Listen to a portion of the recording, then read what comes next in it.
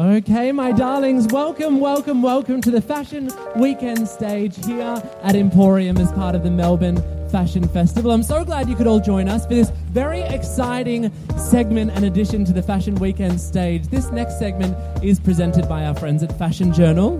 We're going to be doing a live podcast recording with our friends at Culture Club. I want you to give a huge round of applause and welcome Jasmine and Maggie to the stage. I know they've got a very special guest joining us today, so please let me hand you over to Culture Club. Thank you so much. Thank you, everyone. Thank you, Karen from Finance, for the introduction. Before we begin, we would just like to acknowledge that the Wurundjeri and Bunurong people are the traditional custodians of the land upon which we're recording this podcast. We would like to pay our respects to elders past, present and emerging. Always was, always will be Aboriginal land. So welcome everyone to our chat today. It's kind of ironic that we're doing it in a mall because we're going to be talking about sustainable fashion and more specifically greenwashing.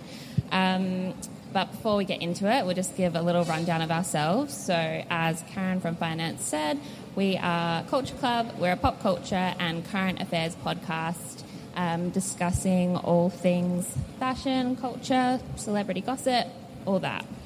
Yeah, so we started in lockdown last year, maybe in July, and it's been super fun since then. We've had a few guests like influencer Rowie Singh, we've had head of branding and marketing at Clothing the Gap, Sienna Catullo, and now we're here, which is exciting. So my name's Maggie Zhao. I'm a 22-year-old writer and content creator and obviously podcaster.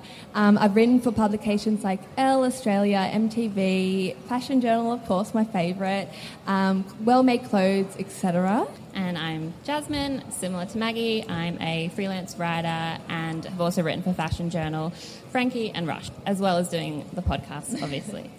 So, first of all, who knows what greenwashing is? Little hands in the front here. Kind of. Maggie, do you want to say?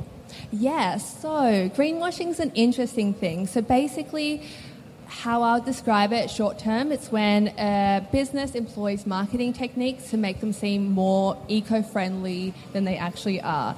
And as we know, I feel like sustainability is a really hot topic at the moment. Everyone wants to look eco-friendly. Like, we all know how good it is when you remember to bring your keep cup and you feel like an ethical queen.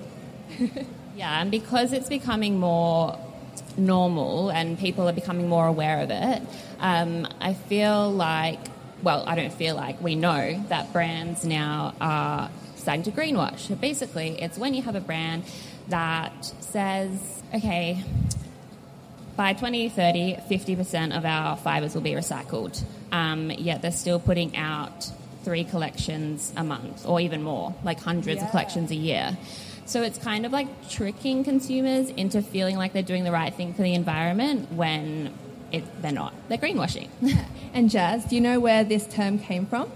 I actually didn't know officially where this term came from until we researched for this. Yeah, I found it so weird because it's actually started to do with nothing to do with the fashion industry. So it was actually coined by an environmentalist, Jay Westerveld, in 1986. And it was so funny because he claimed that the hotel industry was promoting the reusing of towels as like an environmental tactic that you would, save water and stuff. But he believed it was actually just to save money. So you know that, right? When you go to a hotel and you see that little sign that's like, if you want to keep on your towel, hang it up, don't throw it down. Yeah, I remember seeing them when I was a little kid and thinking like, oh my God, that's so good, like that they're thinking about the environment. But I mean, I'm sure it's a reason now, but yeah, it's interesting that that's where it came from. But now we consume so much fashion and we need to keep on top of, the messages that are getting put out to us. Yeah, so it's like the question that I would ask next is, how do we even spot greenwashing, So I always look for buzzwords. There are so many nice words that brands employ, things like natural or eco-friendly, sustainable, green, clean. And actually, there's no regulations behind these words, so literally anyone can use them and make themselves seem, much more environmentally friendly than they actually are. What else is there that we can spot? Also, when brands say in the future or we're on a journey of, I feel like it's hard to tell sometimes because it's good that they're putting that out there, they're aware of it, but also we need to get on top of this now. Like, we're in a climate emergency. So there's that, as well as yapping on about recyclable packaging. Again, that's a good step forward. Like, recycling packaging is important, but sometimes it can be easier for brands to focus on that rather than getting to like the core issues, which are, one, not paying garment workers enough, and just producing so much and consuming so much. So, Okay, so let's get into some real life examples, and this is when we're going to point out some brands right now. So one I love to pick on is H&M, which I think is kind of close to where we are right now. So they've got a thing called their Conscious Collection, where, it's clothes that mainly are made out of recycled materials. Interestingly enough, that collection has 383 items that are selling in Australia, which is a lot of items. But that's out of there. I counted, I did the maths, and they have 11,000 products on offer in Australia right now.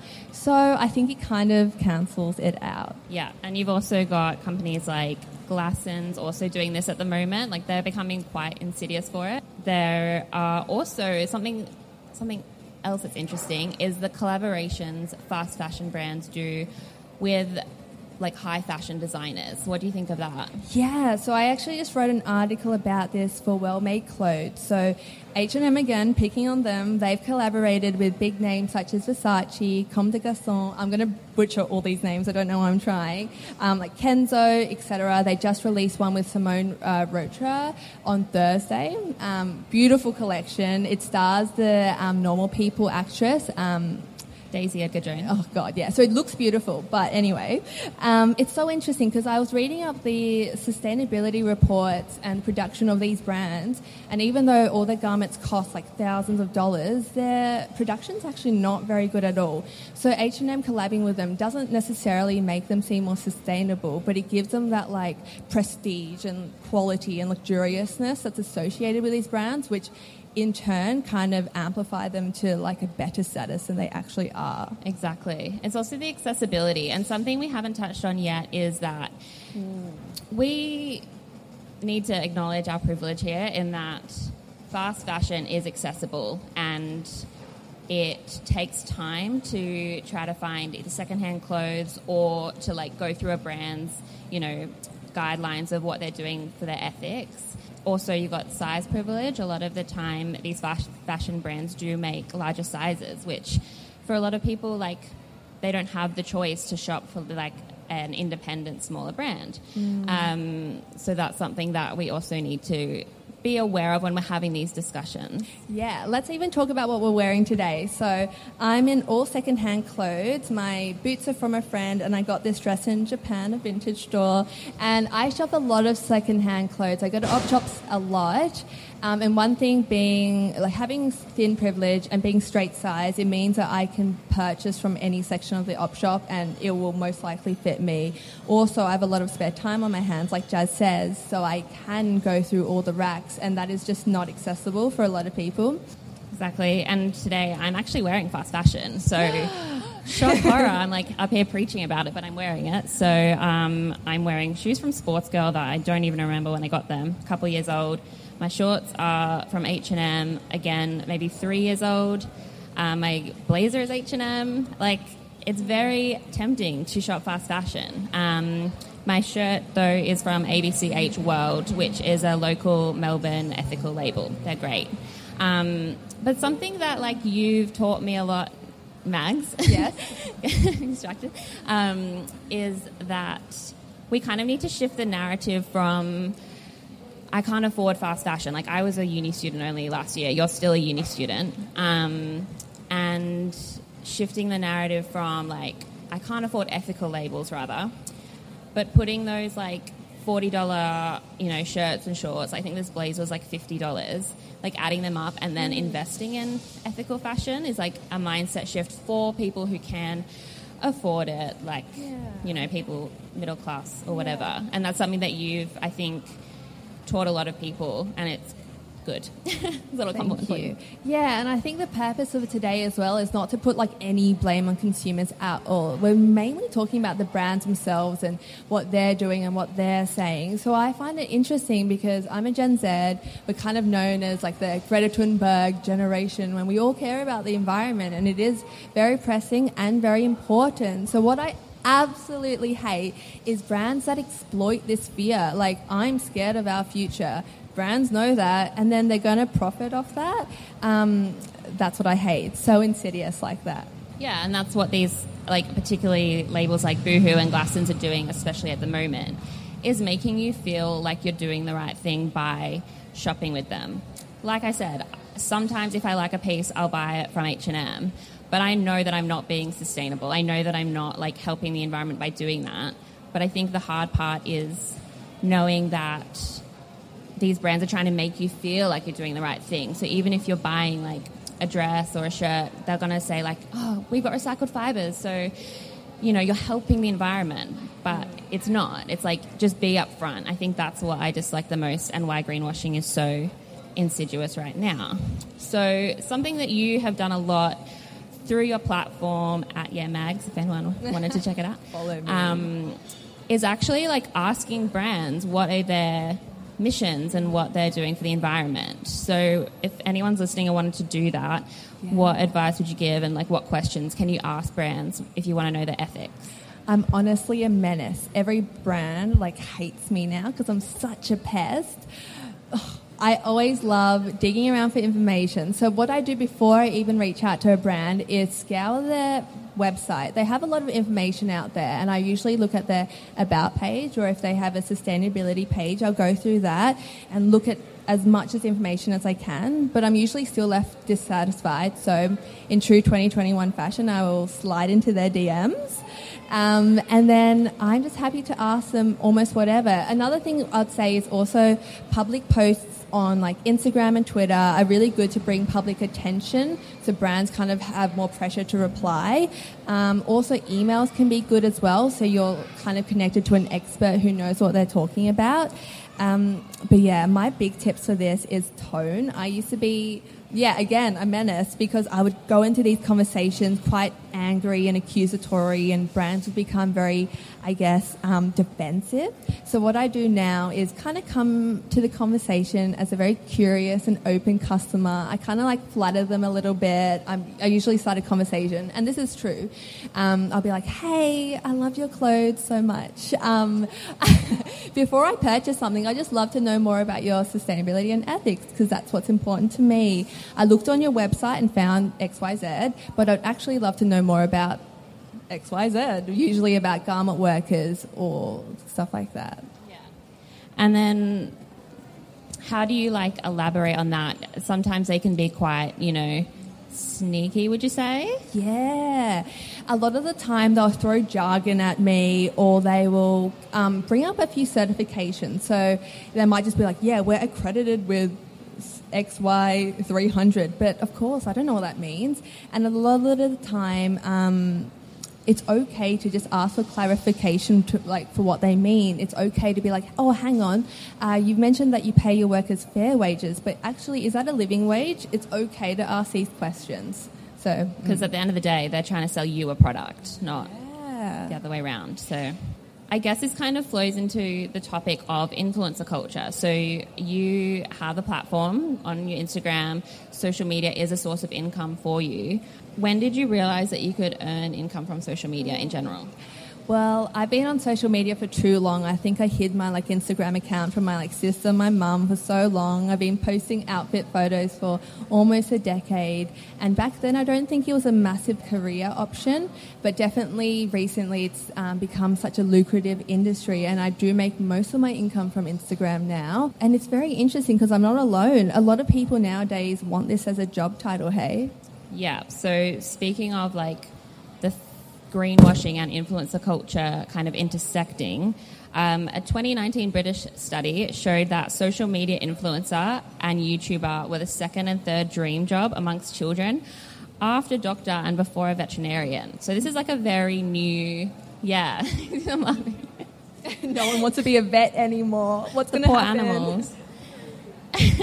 So it's a very new industry, but it kind of taps into this like insidious, which I feel like is the word of the day, influencer market, where now not only are the brands like telling you should buy this, it's ethical, it's sustainable, like spend your money. Now we also have influencers who we trust, or we're meant to trust, also kind of giving these lukewarm messages about a brand's practices, I guess. Yeah, we're so connected to like influencers and YouTubers these days. Like just last week, one of my favourite UK YouTubers, Zoe Sarg, announced that she's pregnant and she's having a baby girl. And I was talking to my friend here in the audience, and so many of us literally cried watching that reel. Like, this is technically a stranger to us, but we feel so attached. We have these interpersonal relationships with these people who literally don't know who we are. But then that can make you more likely to spend money if you feel like these people are your friends. I read an article on Forbes about the psychology of influencer marketing, and they say that it's perpetuating this pack mentality, which we've always had as humans. Like, we're social creatures, but like your pack would be your family, or like in past decades, like your closest friends and your peers. But now, like, you have 16,000 followers in your pack, you know, and these people trust you. Yeah, it's like in Australia as well, we have such like a vibrant influencer scene. So even if we don't know these people, we know what Cardi Milan and Steph Claire Smith had for breakfast. So of course we ultimately trust them more. And I saw, I'll pick on Glassons again. So they've got their new sustainability line, and they've partnered with all these incredible influencers to promote this. And people I really look up to, like Yan Yan Chan and Olive Cook, and a lot of these girls are also kind of in the sustainability space. So by association, I was like, oh, hang on, wait, are they actually doing something good? Because I see people I trust talk about them. So I do think influencers have like a position of power here as well. And a responsibility. Again, we have to say, like, get the check. You do you. If you want to buy fast fashion, buy fast fashion. But don't try to trick people into thinking they're doing a good thing. I do want to ask you about hauls, though. Oh, yeah. Because that's something else on social media that we see. I love watching a good haul, you know, monthly faves videos on YouTube or quick TikToks, you know, showing people's latest purchases. So you've been researching this recently, haven't you? Yeah, so I'm currently writing an article on this, and it's super interesting because it harks back to the influencer kind of discussion of just promoting that consumption. But I don't think you're tricking anyone into thinking you're being sustainable with fashion hauls. Because essentially a haul is, if you're not aware, it's a type of content that kind of happened around the 2010s. It started being published, mostly on YouTube. But then it has now jumped over to Instagram and TikTok, and it's where someone will show you what they've purchased, whether it's like beauty items, clothes. A lot of the time it's fast fashion, and it's promoting that consumption of like normalizing getting a package every day or every week full of clothes that like you just don't need. But do you think there can be another side to it? Do you think that there can be ethical hauls? Oh my God, I was going to ask you this. You read my mind. Because a lot of the people I follow, they do like secondhand thrift hauls. So it's with secondhand clothes, or like slow fashion hauls showing off brands who perhaps are doing good. Do you think that's sustainable? I just asked you the question that you asked me, hey? Well, that's what we do here. We share the same brain. Anyway. Yeah, most of the time. I don't know. I think you can have an ethical op shop haul, but then at the end of the day, you're still promoting consumption. But both of us do that, don't we? Yeah, I mean, we're not telling everyone to stop purchasing anything. I mean, we need clothes. We don't want to be naked here on stage. But I do think it can get into murky territory. I was someone who was obsessed with op shopping, and because everything's so cheap, I would just buy the hell out of the store. I'd just buy unnecessary things that didn't fit well, or anything like that. So I do think it can be dangerous. I do like hauls, like op shop hauls that take a few months to accumulate. Like, hey, this is what I bought over like a 6-month period, not just one day. Yeah, once a week. But I think what's interesting about that as well is sometimes people can justify doing hauls, buying a lot of product and saying, oh, but I'll send it back like if I don't want it, if it's not the right size. But did you know that 5 billion pounds of waste is generated through returns, like if you didn't like an ASOS shirt, every year? They don't have the tools and the procedures to be able to take that shirt you don't want. They put it straight into landfill sometimes, not every brand, but a lot of these brands, they don't have the capacity. If millions of people are buying millions of items of clothing, how can they get that back, make sure there's no stains on it, that you haven't actually worn it? It's too much effort. They're just going to chuck it in the bin, chuck it in landfill.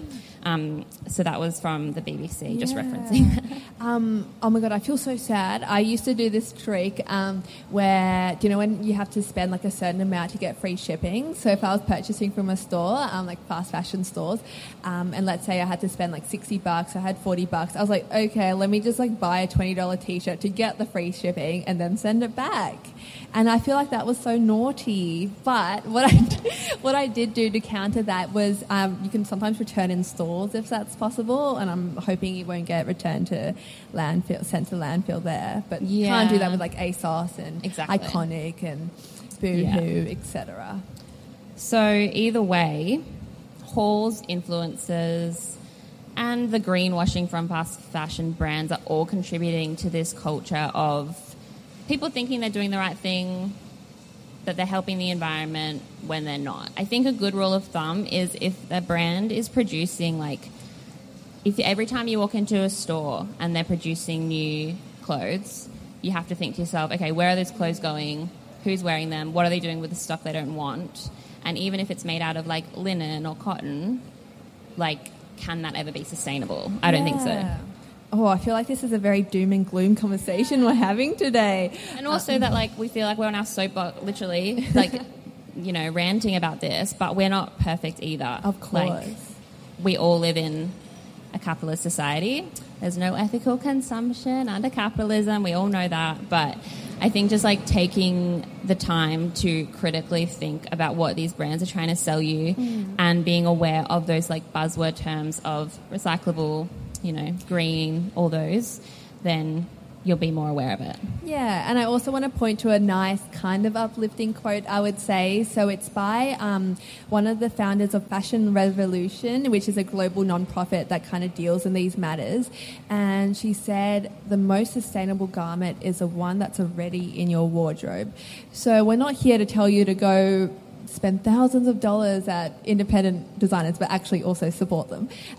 But, look at what you already own. I think that's something that we can learn today. I love one of my friends, Danny Duncan, from New Zealand, she has a great saying where she says, shop your own wardrobes. Not even just like wear your own clothes, but kind of be fun, like, look at it with fresh eyes, kind of be experimental with it. That's what I kind of like doing. But it is hard. But that's a good, sorry to down it again. But I'm just like, I think that's a good way to think about it. Actually, another thing that just popped into my head as well, like, we don't talk about this enough because we talk about how we should rewear our clothes a lot, wear them for years. But what about when you're bloody growing and you don't fit in your clothes? I've had to give away, like, quite a few of my clothes and I'm like, oh, this doesn't feel that sustainable. But that's the reality of it as well. There's not, like, one nice answer fixes everything. I think that's the thing with all, like, environmental issues. We were at an event last night for the Nobody times Homey pop-up, and they had, like, upcycled, materials. They were doing a great job. And then there was, like, some food on the table, like, we were picking at the food, and we were thinking about food waste. And not saying that they were going to do that, but, like, we were just thinking about it. And Maggie was like, but there's no option that's ever 100% perfect. Unless we live, like, the way we did thousands of years ago, there's no one way to be completely perfect. And there's a lot of pressure as well to be perfect with this. But it's a learning process and you just have to do the best you can, I guess. Yeah. Well, now that we've learned what not to do, I would like to welcome Christina from Rosa Rosa the Label to the stage to talk about her own ethical and sustainable brand. At just 23 years old, she's the owner of a label that's proudly PETA-approved vegan, cruelty-free and handmade in Melbourne in small batches. So, welcome, Christina. Hey guys, thanks for having me. So can you just, first of all, tell us a little about yourself? Well, my name's Christina, as Maggie said. I'm the founder of Rosa Rosa the Label, which I started 2 years ago in March 2019. At uni, I studied a Bachelor of Branded Fashion Design at Billy Blue College of Design, which was more business focused as opposed to your standard fashion courses that, focus on construction and making clothes. This was more a holistic view, which really I thought was really good to have. And I'm not sure what else to say about myself. I love that. That's pretty good. I'm just curious, what made you want to start your own fashion label? You were 21 when you started. Sorry, I can't get my head around that. So I was a major nerd. I finished my uni degree in 2 years because, I just like when everything hurries up. So I was only 20 when I landed my first design job at a fast fashion brand, actually. So 20 years old, working in a fast fashion company in design, I was pretty happy. Like, it was, kind of living the dream at that stage. My life plan had been working out really well, but I was kind of going on my own little journey in terms of veganism, sustainability, and kind of working out who I wanted to be and what my impact on the world was going to look like for my future. And going into work every day, and I used to work lots and lots of hours, it was kind of becoming apparent that I'm not really working on what I'm trying to be. Like, it's not really agreeing with the lifestyle that I'm trying to promote, being a fast fashion brand and, contributing to all the waste, to all of the slave labour, if you would say, to all of the terrible, terrible impacts. So that's when I just decided, well, I don't know much about this, but I want to tell people about this. I also wanted to create clothes that had my quirkiness of style, or something that, being in my young 20s, something that I would like, because I found at the time a lot of ethical brands, not anymore, there's lots available now, but a lot of ethical brands at that time were very minimal and very simplistic in their design. So that's when I just decided, hey, why don't I just give this a shot? So a few months later, that's what I did. And if you want a sense of Rosa Rosa, you're wearing your pants there. Yeah, these are the last collection's pants. Yeah. So how does sustainability intersect with your brand? Like, how do you make sure that you're sustainable? I would say that since the very beginning, sustainability has always been something that's been important in Rosa Rosa. The main focus of the brand was to be ethical, so to focus on veganism, to focus on small production. So in terms of being sustainable, it's myself and my baby Rosa Rosa. It's nobody else. But I decided that I wanted to curate really small collections so that everything was really... There wasn't high numbers of quantities. There was only a certain amount of pieces, and once they sold, they were never coming back. I wanted to make sure that in cutting of these pieces, that the fabric waste was really, really minimal. But in terms of sustainability moving forward, we can never be perfect. And last year, I was thinking to myself during lockdown, what can I do to do more? Because I don't feel like I'm doing enough. So that's when I decided that I think that I can be doing more, so why don't I use fabrics that have a longer lifestyle, that, have a better impact in better longevity. Yeah. Thank you. What materials are they? So I'm going to be using bamboo and hemp because they're supposed to be the most sustainable, and then things are always changing. There's always new fabrications coming out, so I'll definitely be throwing myself into research as to what's the best thing, but... Yeah, my new collection coming out in middle of April will be bamboo and hemp based. Amazing. I also want to know, being a Gen Z, hey, what has it been like as a young person running your own business? I think from the outside it all looks very good that I'm It running does. this business. Honestly, it looks like your life is photo shoots and designing cool clothes and going to events like I love this. that. The reality is it's really just me at home in my pyjamas behind my computer like, what should we do? But I guess the thing about being in this generation in comparison to my parents and my grandparents is that they didn't have those types of opportunities that we have today. And I think I've just been really lucky to have that, like availability to follow my dreams and just decide to do this. So it's been really good to throw myself into it. I definitely didn't think I would do it this young, but I think if I had planned it a little bit more, that it would have had a worse outcome because you end up being in your head or thinking too much and you can never be perfect. So learning as you go along is definitely something that I've enjoyed doing because, there's no better way to learn than just to do it. And what would you say is the hardest part of running your own sustainable label? That's a tricky one, but the one that people don't like to talk about is probably the big financial strain. Manufacturing in Australia is really, really expensive in comparison to manufacturing overseas. But that's something that was important to me and that I wanted to do. So I'm sticking by that because there's no better way to be ethical than to do it on your own shore. That comes with financial strain because I wanted my clothing to be accessible to, my friends and people my age and not people who, are 10, 20 years older with full-time jobs that, like you were saying before, have that income to spend. So in terms of margins, because I wanted to make it more accessible, my margins were a lot lower than what other fashion brands are, which I'm okay with, but in developing the brand, I've kind of realised I need to up them a tiny bit just so that I can keep running Rosa Rosa and we don't have to come to an end. But I think that that's okay, and I've had a lot of messages from lovely customers saying, I just want to ask why they're so cheap. Exactly. And they've been lovely. They've said I'd pay more, and I'm just honest because I'm honest about everything. I don't think there's any reason to lie because there just isn't. Why lie? You have to be honest, especially from being a brand. All they do is lie, really. If we've learnt anything today.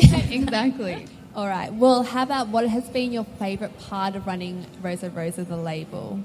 Oh, there's been too many. I've had a really, really great first year. The second year was in lockdown, so it wasn't as eventful, but especially seeing people in your clothing, that's really weird.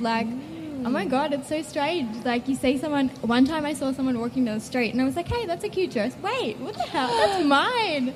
That was really so cool. fun as well. You would definitely notice that. Yeah. It's not like a black jacket or something. Yeah. No, that was so cool. And especially because I was so young and I didn't really think that anybody would wear my clothes. I just kind of thought it was a distant thing. Or when I first started, all of my friends were so supportive. So, of course, they were wearing it. But then when I got my first, random customer, I was like, hey, who's this girl?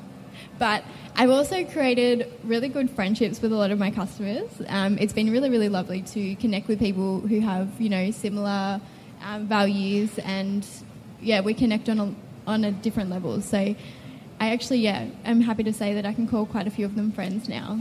I think that's so sweet. You would never get that experience if you were shopping at Zara, right? Not the CEO of Zara being like, oh my God, a cute customer from Melbourne. So I think it is so special to remember that brands are made up of people too.